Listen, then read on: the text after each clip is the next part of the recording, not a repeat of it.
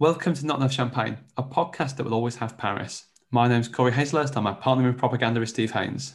Hey, Corey. We are joined for the second time this year by the inspiration behind Shazity.com and Birmingham Friends of the Earth activist, Shaz Rahman. Hello, Shaz.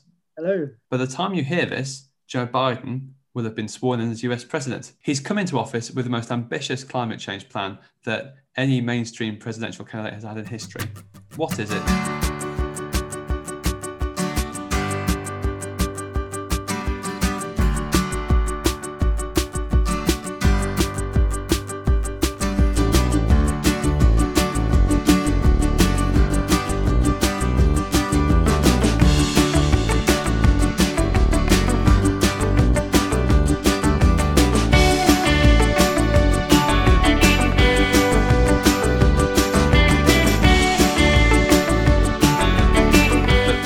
Time you hear this, listeners, Joe Biden will have officially signed up the United States to rejoin the Paris Climate Agreement, which I think he said he'd do in his first day in office. What is that, Shaz, and why is that significant?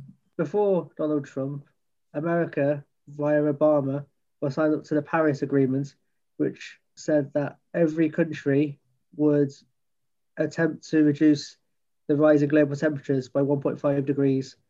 It was very important because it's the first time that an agreement between all countries has ever happened. And whilst it has problems because it's not legally binding, it was the first step that we could have a quantifiable way for everybody to have the same target. And then when Donald Trump came along, he decided it wasn't for him.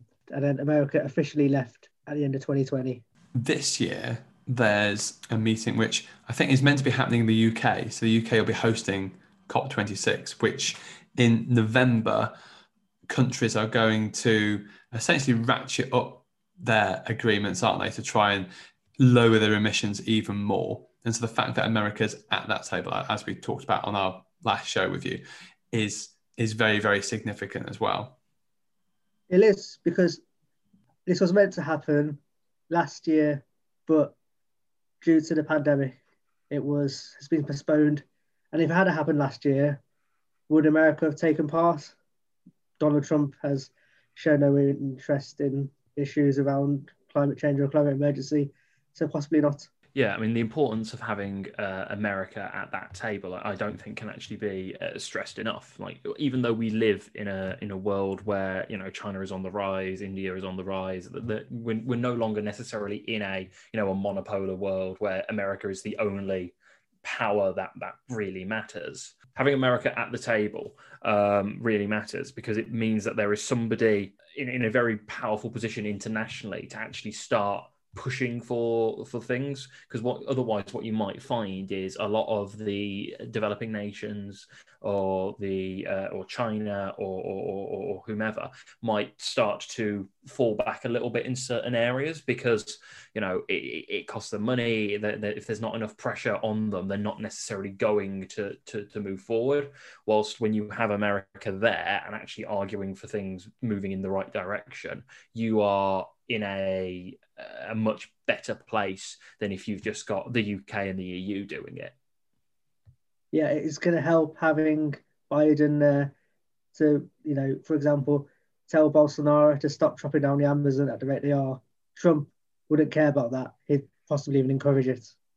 So having somebody with the will and the power, like America may be in decline, arguably, economically, but it is still the largest economy in the world by a distance. It's still got the largest carbon emissions per capita by a massive distance. So if we don't have America on board, there is actually zero chance of averting the climate emergency in a way that future generations can live. So having America on board is a massive deal.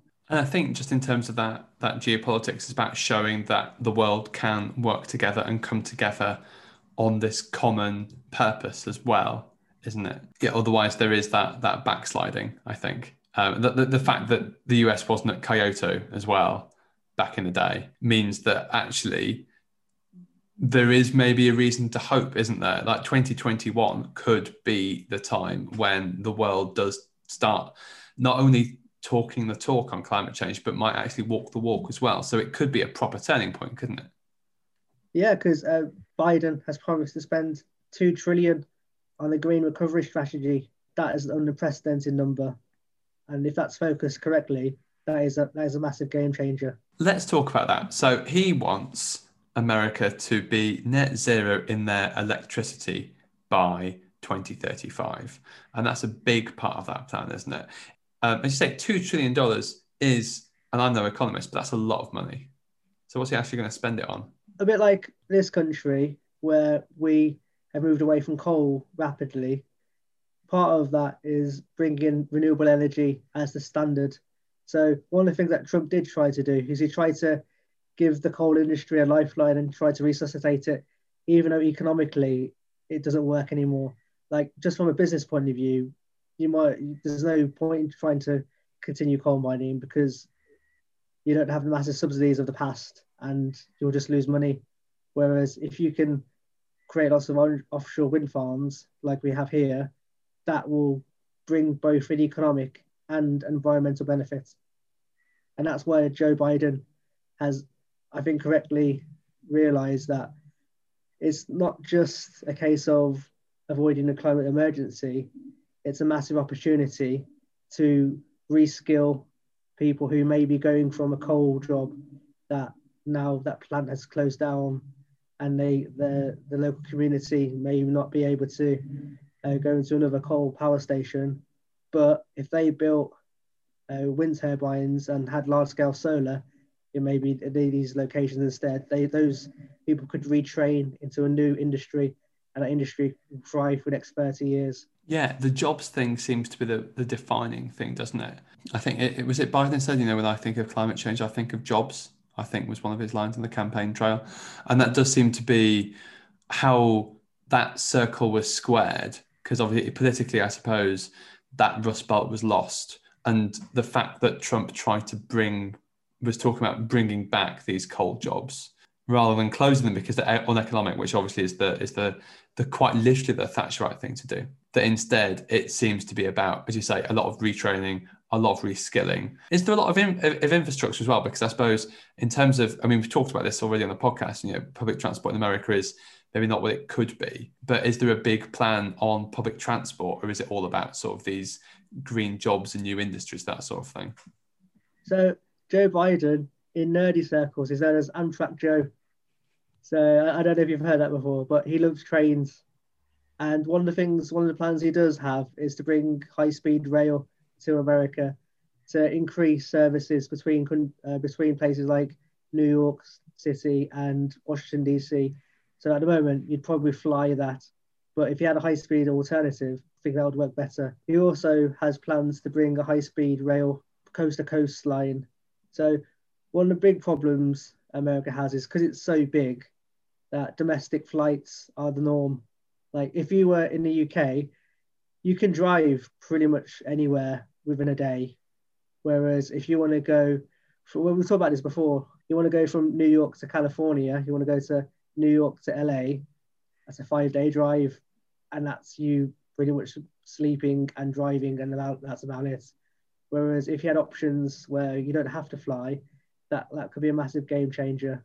And also, New York City has great transit, but if you go to small towns in America, there's barely anything. So that's why they're so reliant on cars. You don't have public paths or sidewalks. You just have freeways. Investment in those kind of things is what is going to make a difference day to day for American lives. But that's one of the areas where I'm a bit skeptical, because in all of the plans, he doesn't mention the bicycle. I've read his election address. I've read some articles. He doesn't mention. So whilst he's pro public transport and transit, he thinks, I think like most Americans, that it's technology that's going to save the day. New types of technology, like new types of solar batteries that will be more efficient than the current lithium-ion batteries. We're going to be able to store them in a better way, rather than we need to restructure our society so we prioritize public transport, public or transit over the car. So one of the things Trump did was repeal tax credits for electric vehicles. So if you wanted to buy an electric car in America, you get $7,500 off if you wanted to buy an electric car. Trump got rid of that. Biden wants to bring that back.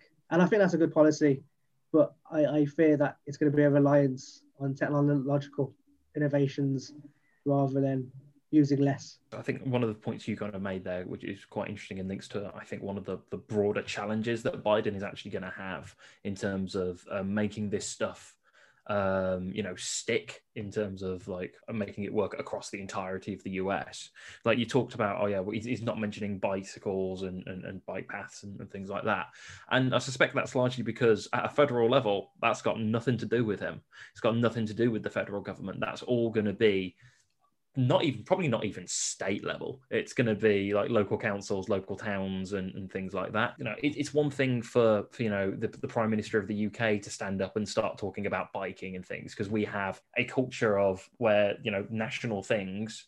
National politicians talk about local issues in that kind of way, because there is an actual power to do something about it. But the very structure of the American political system means that both Joe Biden and Trump or Clinton or Bush or whoever isn't necessarily like, they can talk about it, but they've got absolutely zero ability to do anything about it in a load of areas for the most part, because the powers are very strictly codified as to what they can do versus what state governments can do versus what local governments can do. When you talk about things like that, you are very much kind of highlighting one of the big issues he's got, in that he can't just, turn a switch and say America's like this now. He's got to work through a very specific system, which in many ways is built to limit his ability to make changes. That said, you are probably right with your broader point as well about Biden being probably a bit too reliant on, technology is going to save us. It's a very American attitude to have, I think. It's we're just one great invention away from solving this problem. And, new technologies absolutely have a part in that. The stuff that he is talking about, I think, is the things that he knows he can do. I suspect there probably will be some other stuff happening, but it's not necessarily going to be Joe Biden talking about it himself. It's going to be Joe Biden and the presidency working through state Democratic parties and things like that to try and push certain agendas. And I suppose maybe a counterpoint to that is that as president, you do have that bully pulpit, and you can use that to advance the debate on various things, or indeed, as we've seen a couple of weeks ago, to try and launch an armed insurrection on the Capitol. So there is probably an extra rhetorical bows in his quiver that you could say. Maybe it's just that cycling maybe is not quite as much part of American culture. I know Boris Johnson, David Cameron made a big thing about the fact that they were cycling, whereas I don't think I've ever seen an American president on a bike, although I'm willing to be corrected. I mean, it was substantive enough that the very first episode of The West Wing was all about the president riding his bike into a tree. As to that very famous real president, Jed Butler. Yeah. I'm sorry, Steve, to have to dispel these illusions once again. But the other thing, I suppose, is, well, I didn't know that Joe Biden was known as Amtrak Joe, because when I picture Joe Biden, I picture a guy wearing aviator sunglasses sat in a car. I didn't know he was obsessed with trains. Yeah. Look, so to build on one of Steve's earlier points, some states have just gone ahead and done this anyway. So California, when Trump said he was leaving Paris, California and New York basically went, well, we'll just do this ourselves. And California plans to be completely reliant on renewable energy by 2030. If you can build on that and you can get other states on board at a federal level, then that's half the battle. I mean, one point that I think is really important in this is that something that Joe Biden has done, which I don't think people haven't done before, is that he's made it a national security issue. So he recognises that if climate change gets worse, there will be hundreds of thousands possibly of climate refugees coming from Central America. And Donald Trump wanted to build a wall, and obviously that was a rubbish idea and had no merit whatsoever. But will America accept 100,000 climate refugees? I suspect not. What if they turn up anyway? If, as national security threat, what about, as you said earlier, lots of hurricanes? If Kansas, known for hurricanes, is now uninhabitable because there's just a year-long twister season rather than just the normal twister season, and you can't live there anymore. where are those people going to go? They're going to go. They're going to go somewhere else. And will surrounding states want them? Probably not.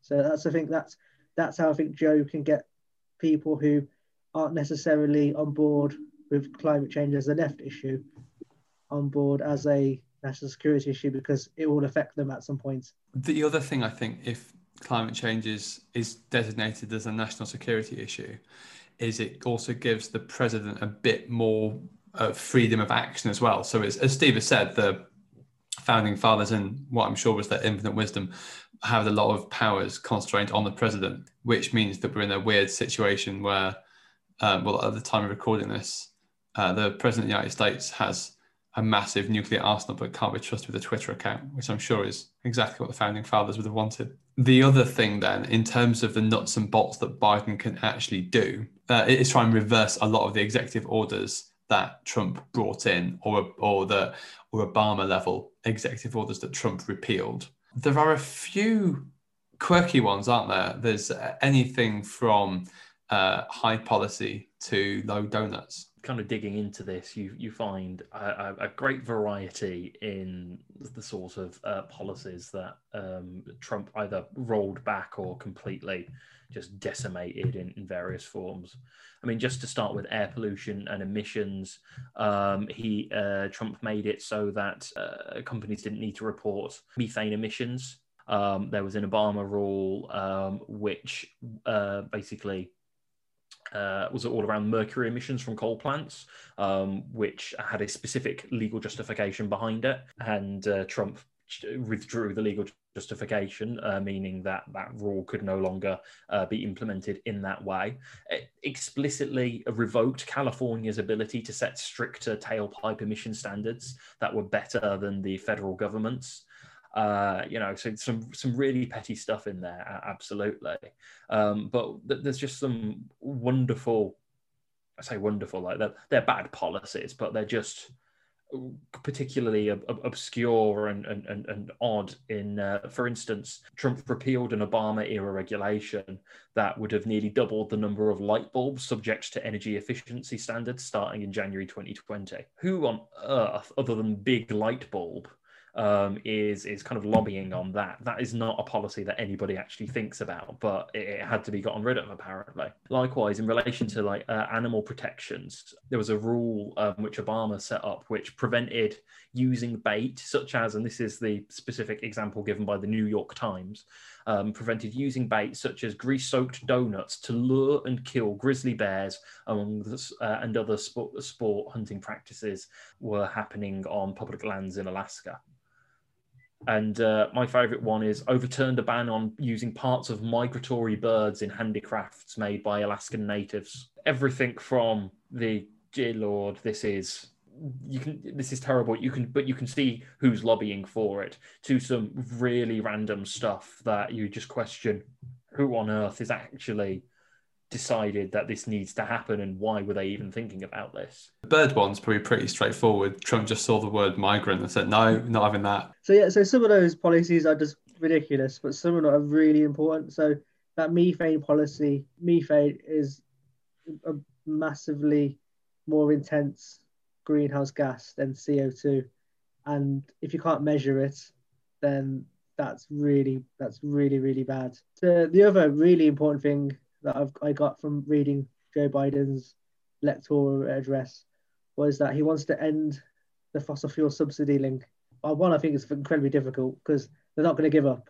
Like Joe Biden may say, I don't want your money, but these people who run the BPs and the Shells are incredibly clever, and so they might find indirect ways. So that's the other really important point, is that if you break that fossil fuel link to governments through lobbying, and Joe Biden can raise money and not have to rely on them, then he actually is free to then enact these policies that he wants to talk about. Because what's the usual lobbying game we play? Somebody's wife, who is husband is an executive who knows you from school or from Eton or university. They work for this lobbying company on behalf of an oil company. They then ask you for a favor, and you know them, so you then give them that favor, and we continue the same fossil fuel life that we have for the past 100 years. And so if Joe Biden can break that, then that is incredibly important and actually gives me real hope that the things you talk about, like the $2 trillion investment, can happen. Again, I find it fascinating in a horrifying way, both the sort of the psychology of Trump, the individual, and also the phenomenon of Trumpism as a sort of political movement. And it feels like a lot of those regulations bring a lot of that together, because I think you've kind of got the pathology of, well, Obama did this, so I'm going to do the opposite, which feels very much like, you know, like the Paris Agreement. Obama joined it, therefore we have to leave it. In a similar way to leaving the Iran nuclear deal, even though in many ways it's very similar to the North Korea deal he tried to negotiate. Again, we could play amateur psychology on Trump for years and have been doing, but I think that's a part of it. And I think the other thing is it's that movement of business people behind Trump. And although obviously Trump is sort of there as a business candidate and tries to market his business success, actually the sort of businessman backing Trump is not actually businessmen who build stuff and make not conventional businessmen. It's more your sort of venture capitalists saying that Trump is involved in casinos and he leases his name on buildings for money. That's not the same as actually having a marketable, you know, business route in the community which turns a profit. And so I think part of that fringe movement that backed Trump from the beginning, it's not your typical pro-Republican business or even your Wall Street lobbyists, is it? It is also your proper disaster capitalist or venture capitalist businesses as well, which is, I'm guessing, why you also have these massive bonfires of deregulation too. Yeah, I think there's a lot of truth to that, although I would say there is a difference between a venture capitalist and a disaster capitalist. Not all venture capitalists are disaster capitalists, just to be fair to them on at least one area. But yeah, no, absolutely. I think an awful lot of this is just down to Obama did it. Obama is was the worst president ever. Therefore, if I undo all of his work, I will be the greatest president ever.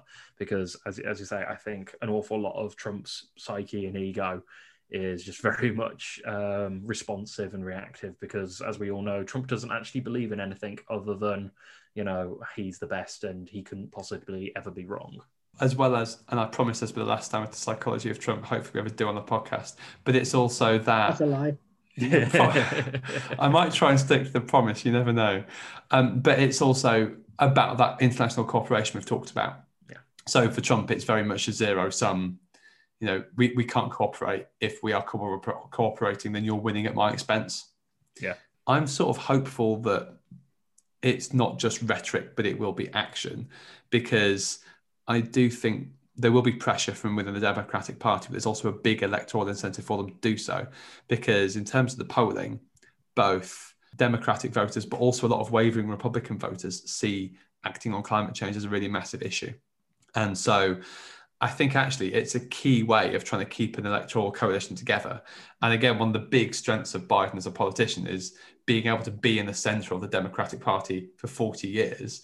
And I think as someone who's a good party man and wanted to try and consolidate elections, given that we're already having to speculate about 2022 Senate elections because of the hellscape we're living in, I think there's a big incentive there electorally for the Democrats to act on this as well. Yeah, one characteristic that Joe shows which Trump has the inability to do is show empathy. He actually, during the COVID election campaign, he actually talked to people about loss and how he dealt with it and how he understands that people who are suffering deserve a chance to recover and deserve a chance to move on. With the Democrats winning the runoff in Georgia, it leaves them in a strong position to be able to enact policies which under previous administrations would have been very difficult to do. On Biden's ability to work with Republicans on issues, and actually there has been some cooperation in the Senate with Democrats and Republicans on environmental issues. So there was a bill, I think, earlier in the autumn about banning hydrofluorocarbons or HFCs, which are quite polluting and a bit bad. and also a general bill about trying to protect wildlife habitats too. So even in a Republican-controlled Senate, there was action that was taken on the environment. So you'd hope that, given Biden's, it's not just rhetorical, I think this is a genuine sort of want to try and work on both sides of the aisle, that you'll find maybe some sort of bipartisan support, which is maybe what you need, because as opposed to here, as we've sort of talked about on an earlier episode, the Conservative PMs like Margaret Thatcher, David Cameron have tried, at least rhetorically and practically, to act on climate change. It has been a bit more of a party split in America between Republicans and Democrats. So maybe there's a way of trying to knock down those barriers, or is that being absurdly optimistic? The Republican Party is in a complete shambles at the moment. I think they'll try and reach out, even on their own terms, to Biden, just to make them seem respectable again and not in a complete shambles, which Trump has turned them into. That's true. Don't want to overdo the hope, do we, so early? Right, that's it for this week. We'll be back in your earphones next Sunday as well. In the meantime, let's say Tuesday, Wednesday, you had a feeling that you wanted to read an article on the environment or society or culture. Is there a particular website, Shaz, that maybe people should try and check in their lunch break or their tea break? Of course. I'll be writing something about Joe Biden. So there might be a few details that we talk about in this podcast that I might elaborate on. So yeah, so check out my blog at shaziety.com, where I talk a lot about environmental issues and things like cycling and transport policy as well. So check that out. And once you've read that and that has inspired you to act, and you think, actually, one of the ways I could really improve the world is by giving a few pounds a month to one of my favourite podcasts, what could they do, Steve?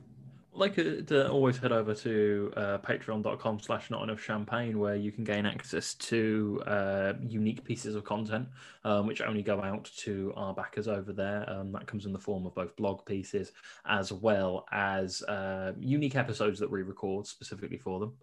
You'll also gain early access to various pieces. So over the next few weeks or so, you'll find that the pieces that are going up on the main website for Not Enough Champagne went up earlier for our backers as well, so that they get first sight on everything that's happening.